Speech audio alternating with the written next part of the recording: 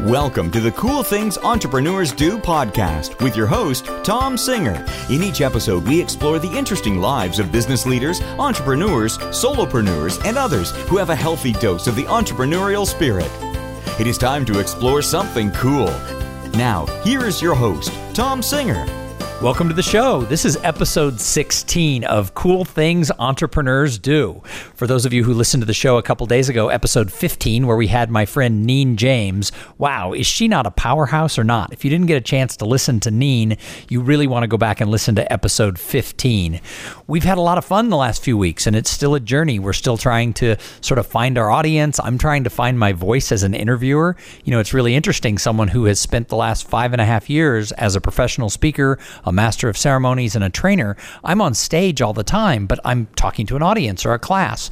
This has been very different to sit in my room and have people coming through Skype, but we're having a lot of fun. I'm meeting a lot of people. It is a great networking tool because I'm getting to connect with people who I would never have connected with probably in a million years. Maybe like our guest today, Trevor Muir. Trevor is a teacher, and I saw Trevor speak at the TEDx San Antonio event. And I spent the day there with my high school senior daughter. She's on the planning committee for the TEDx Austin Youth event. And so she wanted to go to the San Antonio TEDx and listen to the speakers, get some good ideas, just find some real good inspiration. And Trevor was one of the top 3 speakers that my daughter and I saw. We both listed who we thought was fantastic, and Trevor was at the top of both of our lists. And I told him afterwards that he wasn't just a teacher, he's a teacherpreneur, and I wanted to have him on this show because we talk about cool things entrepreneurs do, but one of the things is you don't have to be like starting a startup or running a business to be entrepreneurial. It can happen in any industry, and I think that's what Trevor has with his the way he teaches and the reform he's pushing for in public education. So Trevor is a teacher at Kent Innovation High School, which is in the Kent ISD in Michigan. So Trevor, welcome to our show. Hey, thanks for having me, Tom.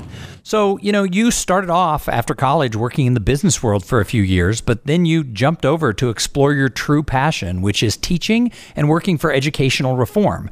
And you have landed at this school that is absolutely amazing. I've done some research on Kent Innovation High, and this school is really doing project-based learning, but not like projects that the kids throw in the trash after they've gotten a grade on it, but these are things that are impacting your community. So why don't you just tell the audience a little bit about yourself and a little bit about Kent Innovation High?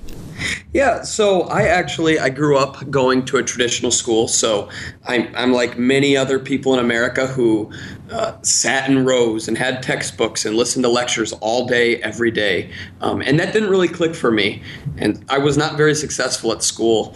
But I found out that I was pretty good in the business world for a while, and I was working in business development and helping find business for a liquidation company, and that was going good, and I was making some money, and but I just wasn't very passionate about what I was doing.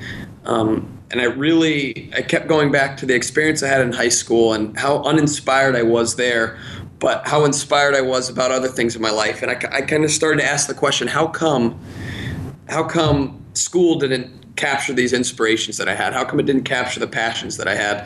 And so that led me going back to getting a teaching degree, leaving the business world behind in a way, and becoming a teacher. And I was fortunate enough to find a school that's an environment that lets me do things the way I think they should be done in education. Well, it's really interesting because as I was preparing for this interview and reading a little bit about Kent Innovation High, and both of my daughters go to magnet schools in the Austin Independent School District, so they're not traditional middle schools and high schools that they attend. They're sort of set up for like math and science, and then one is an all-girls kind of public-private partnership. And so they're a little different than the traditional school, but they're not quite as out there as what you guys are doing. But I started thinking about my own junior high and high school experience, and I remember a teacher I had in 8th grade. I wanted to be a writer, and I thought I would love, and at the time I wanted to write fiction. Now, fast forward to, I'm almost 50 years old. I've written 10 books, and they're all business oriented on networking and business development and presentation skills, entrepreneurship. But I wanted to write fiction. I wanted to write stories. Sure. And I was in the advanced English group because I had been in sort of what they called mentally gifted minors, or MGM. It later became GATE. I don't know what they call it now. But I was in this advanced class, but I struggled with sort of the traditional way of learning, sitting in rows and memorizing, with grammar and spelling. And my 8th grade teacher told me I should really come up with a different plan because I was not good enough in English, to be a writer. And I didn't write again until I was in my 30s. I gave up that dream. And while I still don't write fiction, what this teacher didn't realize is that the real world has these things called editors, and that spell check would be invented. So I think many of us kind of grew up in that situation where it was like, not only were we stuck in these traditional ways where maybe we could have excelled in a different path, but then we had people who were stifling us and trying to push us away from our dreams. Well, and that's the whole thing is school traditionally has kids write just to make the teacher happy or just for the sake of writing. And often essays and fiction or whatever they write, poems, they get thrown in the trash after a grade gets slapped on them. And that's not how the real world actually operates. So what we do in our school, we have kids write for a purpose, whether it's kids are writing poetry that they're going to take to a children's hospital, or they're writing a marketing plan with the objective of actually marketing whatever we're creating in class. For instance, there's a girl at my school named Kate who really got excited about this idea of marketing and getting people interested in what she was doing. And I gave her a little workshop. I did some research to figure out how do you write a press release. And then I worked with Kate, and she learned how to write a press release and then wrote a really big one and sent it out to all of the news agencies in the whole region and actually the whole state. She sent it out. And she was able to get news teams to come to our school and work with us. And it gave purpose to what she was actually writing. And, Kate realized, you know what, my grammar better be pretty good if it's going to be put on the news. And, my spelling better be pretty good if I want them to actually come and listen to what we have to say. And so that motivated all these other academic things that usually don't have any reason or purpose behind them. And it gave meaning to what Kate was working on. And that's kind of what we do with everything we do in our classroom. It's realistic. It's got purpose. I also think you said when we had met in San Antonio that the different subject areas will work together on a single project. Is that right? Yes. So like math and English and history, they sort of coordinate what the kids are working on. That's exactly it. I teach a social studies and English class at the exact same time. So while we're studying a certain period in history, we're writing about it and we're reading about it. Or maybe I'll be working on a project that involves some biology. And so I'll take my kids over to the biology room and they'll do a lesson on that and they'll figure out how it all intertwines. Again, a lot like the real world. If you're a marketer, you're probably not just working with marketing people. You're probably meeting with the business people, or you're probably meeting with the accountants to figure out budgets and all that. And so it's trying to get kids ready for the real world now rather than when they get there, if that makes sense. Well, it makes total sense. And in interviewing entrepreneurs and running my own business and working for myself for the last 5.5 years, every piece of my life is intertwined, be it raising my children, to doing marketing, to running the finances of my business, to coordinating my travel. Every piece of everything that I do and that most entrepreneurs do in all aspects of their lives are intertwined. And yet, you're right, in the traditional schools, we sort of break them off into compartments. Yeah, doesn't that seem like an issue? I mean, what other aspects of the real world does everybody who's working together are the exact same age, or they're within a year of the same age as each other, or just the single subject area? It's just not realistic to me. And I know that's how we've been doing school for the last 100 years, but I just don't see why we keep doing that. Because it doesn't really get kids ready to be citizens and to be entrepreneurs and do big things. So there are, I don't know how many tens of thousands of educators out there. What caused you and the educators that you work with at Kent Innovation High, what caused you to be able to kind of forge your own path? There's got to be a lot going on with you and your coworkers that's way different than anything you were ever prepared for or ever dreamed of. Absolutely. We identified the problem. We've got a lot of kids in our country who are either checking out of school or they'll go through school because it's a game or it's an obligation that they have to just jump through. And we identified that problem. We figured out how can we address that problem? What's the solution to it? Something we've kind of come up with is, let's make school authentic. Let's make it real.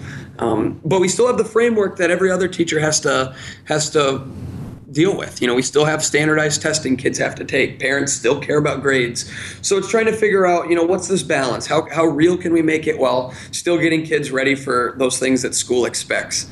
And at least that's how it is now. My ultimate goal that we'd put a lot less emphasis on these traditional frameworks that we have in school and make it more about these skills that kids have and being able to collaborate and critically think and create. That's what I really want school to be about. But for now, teachers at our school, we still fit within this framework. Now, I read that your school has been named a national demonstration site for public schools. What does that mean? That means teachers from all over the country come and visit our school while kids are working, and they'll stand and they'll just come into the classroom and meet with kids, or they'll stand. We have all glass walls. They'll stand and just look and watch, and they'll take ideas that we're doing and hopefully bring them back to their traditional schools where they implement them. I'm pretty blessed to be in a school that really embraces this idea of project-based learning, but I'm very aware that there's a lot of schools that do not do this. They're still in that industrial mindset where kids are in rows listening to bells. So the hope with being a national demonstration site is that teachers will be able to take little bits and pieces of what we're doing and bring it back to their school, and hopefully implement it there. Again, leading towards that goal of making all school look like this at some point. The high school that my daughter goes to would be more traditional in the way it is set up, although like all freshmen at her school have to take a year. Now that they're on block schedule, so when I say a year, they do it in a semester because the class is every day instead of every other day, but a year of mechanical engineering and a year of magazine design. And sort of the idea is it's that left brain, right brain, and they work in teams. So it's magazine design. They have a team of 5 people or 6 people who put together an entire magazine that eventually gets printed and put out. So they all get a copy of it. And so they're working together, they're collaborating, they're using technology, and that's just certain classes. It's not everything that they do, but that's sort of the way your school's operating, right? Yes, in every class. And it makes sense to me. Kids are creating and doing things with their hands. And the fact is, if they're doing something authentic and it's really got a purpose, they know it's not just going to go in a trash can, they're going to work a lot harder for you. And when they're working a lot harder, they're getting better grades. Why don't you tell the story here on the podcast of that you told during your TEDx talk about I think it was a World War II project? Mm-hmm. Yeah, we took our students to a retirement home where they interviewed we took 100 students to a retirement home where they interviewed 25 actual World War II veterans. And our students took their phones with them and their cameras, and they interviewed and filmed their experiences with these veterans. And then they used some free online editing programs that they created mini documentaries that they burned onto DVDs and gave those to the veterans and their families to where they have their stories forever. And something I didn't mention in the TEDx talk, they also sent these stories, these documentaries they created to the Library of Congress to preserve these stories forever. Wow. And so the students are learning World War II not from me, not from a textbook, not from Google necessarily. They're learning them from people who are actually in the war, people who are actually there, primary sources. And then we had this big red carpet event in downtown Grand Rapids where the students came and showed their documentaries to 400 community members, and the veterans came and sat in the front row. And the motivation to get their projects done was not because that's just the deadline I put for their grades. It's because they had to be ready for this huge event that had some really high stakes behind it. So you better believe kids wanted to meet their deadline, and you better believe that when they put subtitles on their documentaries that they used perfect English because they were going to have 400 people see what they wrote. And it just adds a whole new element to what school is for these kids. It's important, and they were passionate about it. And one of the veterans who they interviewed died the day before this red carpet event. And these kids realize that what they're doing is important. It's serving a purpose. You know what I mean? Well, totally. And I relate to this. I almost have tears in my eyes as you tell the story. My father was a World War II veteran. He was in the Army Air Corps, which was before there was an Air Force. It was part of the Army, and he was part of the Army Air Corps, and he was stationed in England throughout World War II. Now, I'm 48 years old. My dad was 52 years old when I was born. So actually, just a couple of days before we're recording this episode would have been my father's 100th birthday. Wow. And he lived until last December at age 99. So he was born in 1914, and he died in 2000. 2013. So born 1914, died 2013. And the century that he lived in, I'm halfway through my life, I guess, and I can relate to that because he was my dad, and I grew up with that. But most of my peers, my dad was older than some of my friends' grandparents growing up. And so my friends couldn't relate one generation away from World War II. And certainly these kids who were 15, 16, 17, what you provided them was something that they can never do again because these people are dying. They're going to be gone. Absolutely. And the whole point is it wasn't that hard to do. The truth is there's still a lot of World War II vets. And not for very long, but right now there's still World War II vets around that kids from all over the country can go and interview. And there's still Vietnam vets, and there's Korean War vets, and it's not that hard to do this. But as a teacher, we traditionally don't think to do these kinds of projects. But what a great chance for the kids to actually realize, because not only about World War II, but just also about, the aging process. The fact that one of these people passed away the night before their thing, that's something they'll remember for the rest of their life. And as they relate to people of different generations, what you provided them wasn't just a lesson about the war.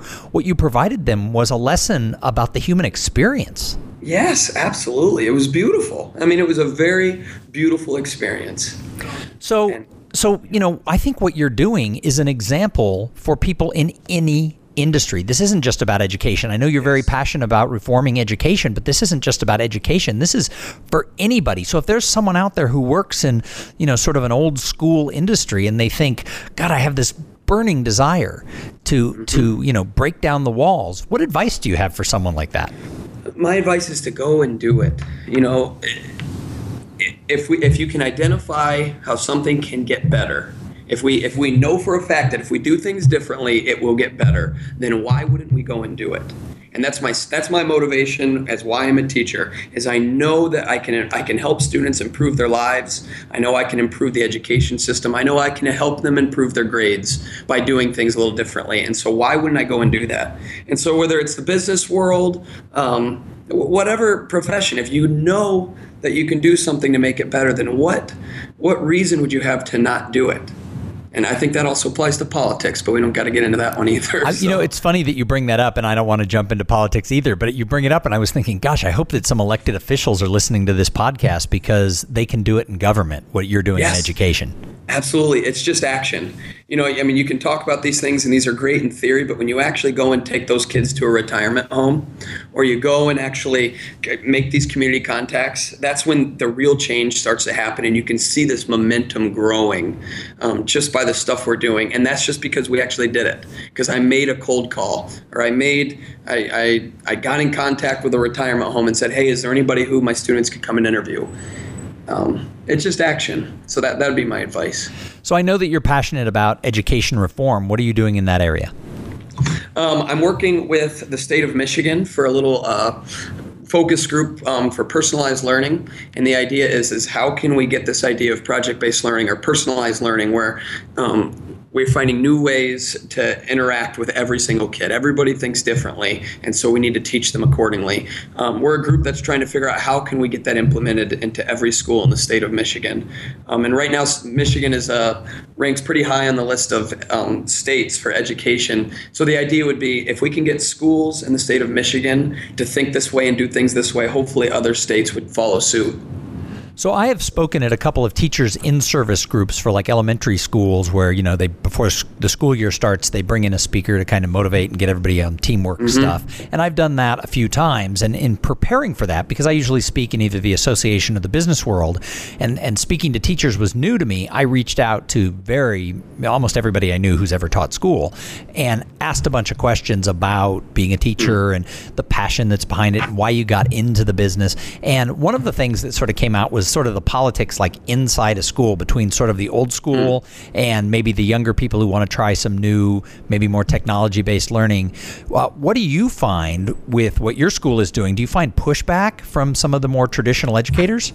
Yeah, of course. Yep, there's definitely plenty of pushback. But here's what I'm finding, because I've actually been speaking at a number of different events, whether it's in the education world or something more like TEDx. And I'm going to jump in. You're very good at it too, as a professional speaker who really pays attention to not just the content but actually the style.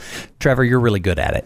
Well, I appreciate it, and I think you would know it's just a lot of hard work too. But I the more I've been speaking at places, that I'm finding out that most people, there's something about this message that resonates with people. There's something about what I've been talking about that just seems to resonate, whether it's business people or educators.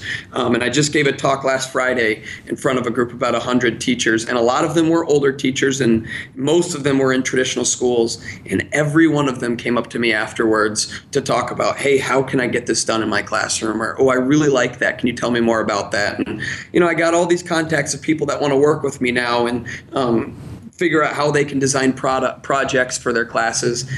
And I'm just realizing that this message is resonating with people. Probably not everyone, but I think if there's a story worth being told, people want to listen to it. Well, you clearly, it comes through in your voice. You clearly have so much passion for what you're doing. And I know from having heard you speak and from talking to you that you've impacted the lives of some of these students. So what are some of the things that these students do? What do you think? What are your hopes and dreams of where your students will go on and change the world?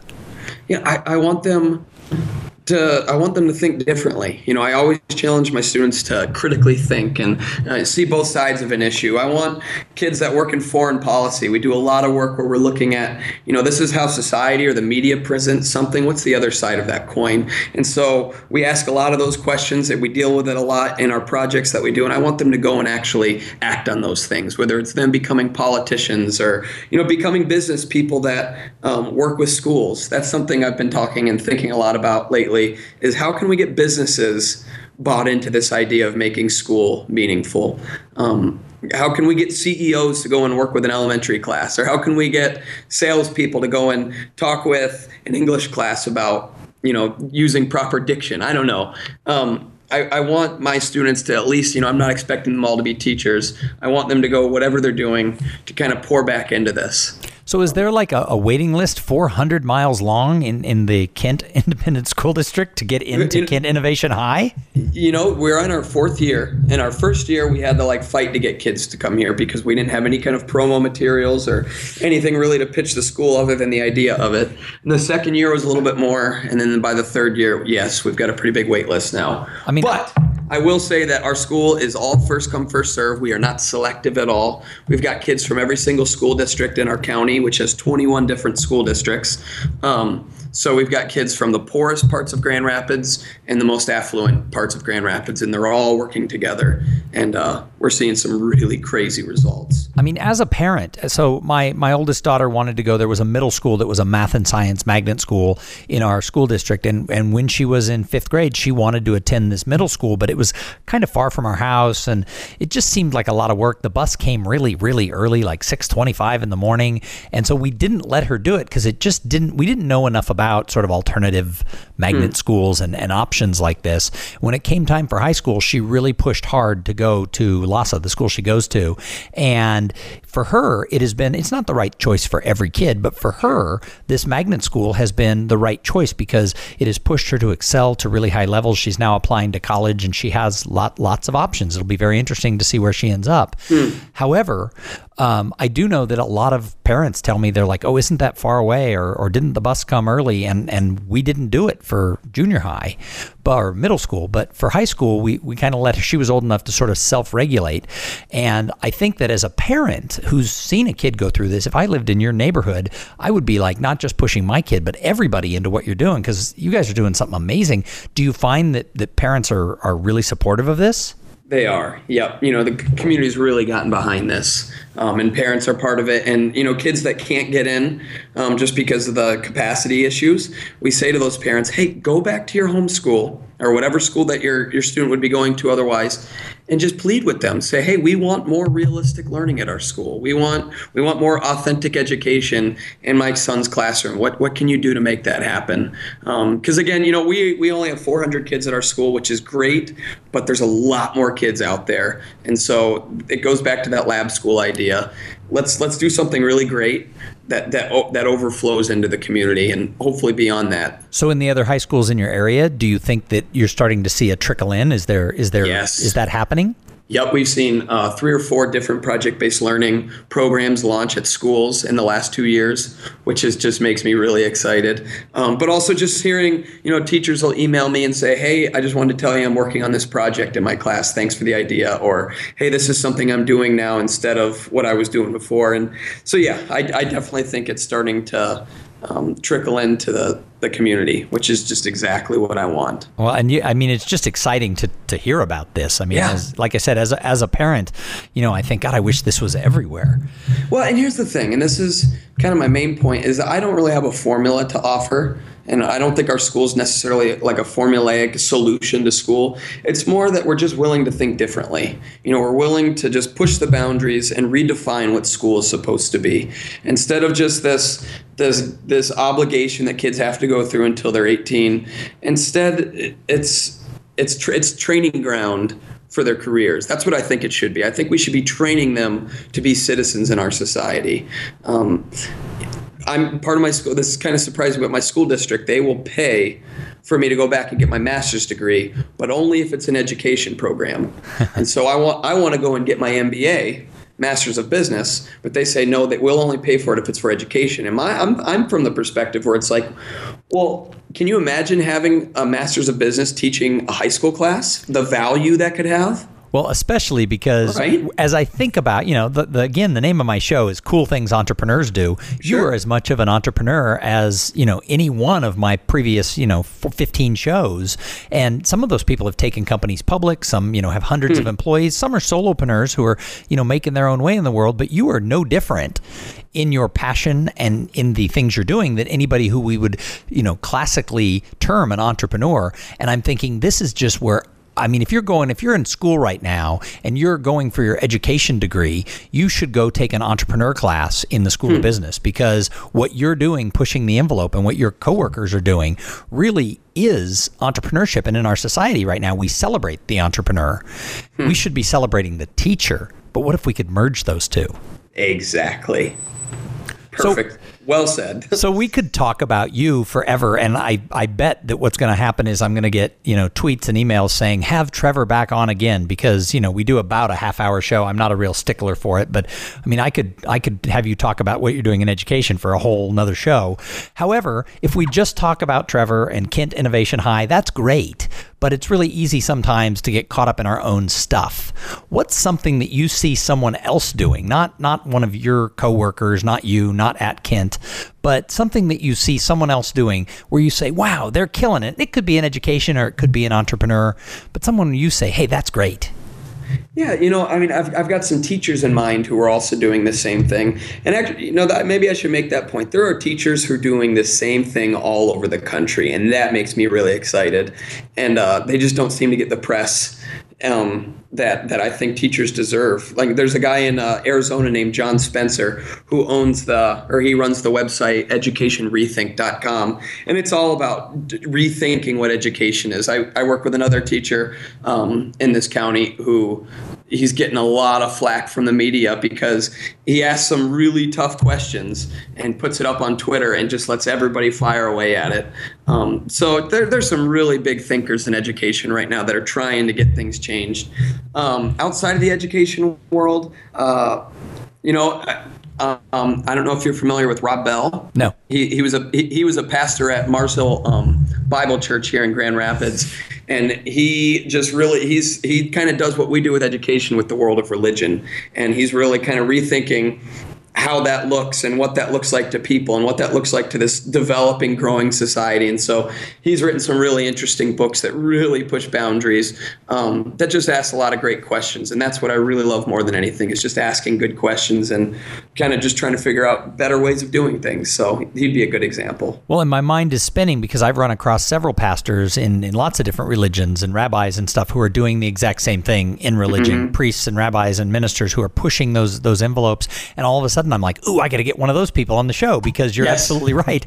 It is entrepreneurial to push those boundaries no matter what industry you're in.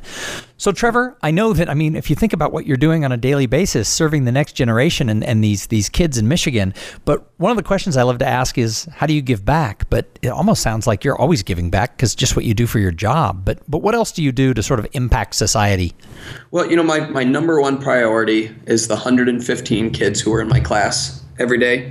And that's where the most of my energy has gone the last few years that I've been teaching. But I have just started speaking other places because I think it's one thing to model what I'm doing, but also just to go spread that message. So in the last year, I've been speaking in a number of places, whether it's to teachers, or people like the TEDx crowd, or administrators, or even legislators as of late, just trying to get that message out to other people, just in the way that I speak. And, I speak in a spoken word format often, as you probably saw in my TED Talk. So I just kind of speak in that format to people and hopefully to get that message out. So that's where a lot of my energies have gone lately. Well, so two things that come to mind. First of all, I don't know how long it will take the TEDx San Antonio people to get your video up online, but this episode won't air for about 3 more weeks. It's been a week or two since you did TEDx. So pretty much any time, if anyone listens to this in, 2015, because, they can search Trevor Muir and TEDx San Antonio, and you're going to find an 18-minute talk that's going to glue you to your computer or your iPhone or however you're watching it. So I'm going to encourage everybody to start trying to search for your TED Talk. I don't know when it'll be up, but whenever it's up, it's going to be a treat. It's the type of talk that should get elevated to TED.com because it really is meaningful. It was an idea worth sharing. But the second piece of that is, if you're speaking that much, I'm going to get on you to check out the National Speakers Association, because I've been a really active member for 7 years. And even if it's not the foremost part of your career, there are things that you could learn and do from hanging out with people who are, looking at the speaking business as an industry that would probably help you with that side of your life. So that sounds great. I'll plant that little seed in the back of your head, and someday we'll get you to an NSA event. Sounds great. Hey, Trevor, if people want to know more about you, because maybe they want to bring you in to speak, if they want to know more about Kent Innovation High School, where do they go? How do they find the information? Well, you can send me an email at trevorlmuir@gmail.com. You can also find me on Twitter at Trevor Muir, TrevorMuir. And then also you can check out my website, which is trevormuir.com. And that's where I do a lot of writing and document the kind of things that I'm seeing in my classroom. So Trevor, thank you so much for being a guest on Cool Things Entrepreneurs Do. And absolutely. And I want to thank you really for being part of episode 16. I'm sitting here so excited because of your passion. I think everyone who listens to the show is going to want to know more. So thank you for being here. And I also want to thank everybody who participates by listening in the show. If you've enjoyed the show, jump on over to iTunes or Stitcher and leave a review, and then tell a friend, because a new show like this, we have to have an audience, and it really matters. When you tell others about this show and you download the show and you leave reviews about the show, it just helps Cool Things Entrepreneurs Do grow larger. So everybody go on out there today and have a great day. Thank you for being part of the Cool Things Entrepreneurs Do podcast. Without your participation and listening to these conversations, there is no show. Connect with Tom at tomsinger.com and follow him on Twitter at TomSinger. This podcast was produced in part by Podfly.net. Podfly, passion for great-sounding podcasts. This podcast is a part of the C-Suite Radio Network. For more top business podcasts, visit c-suiteradio.com.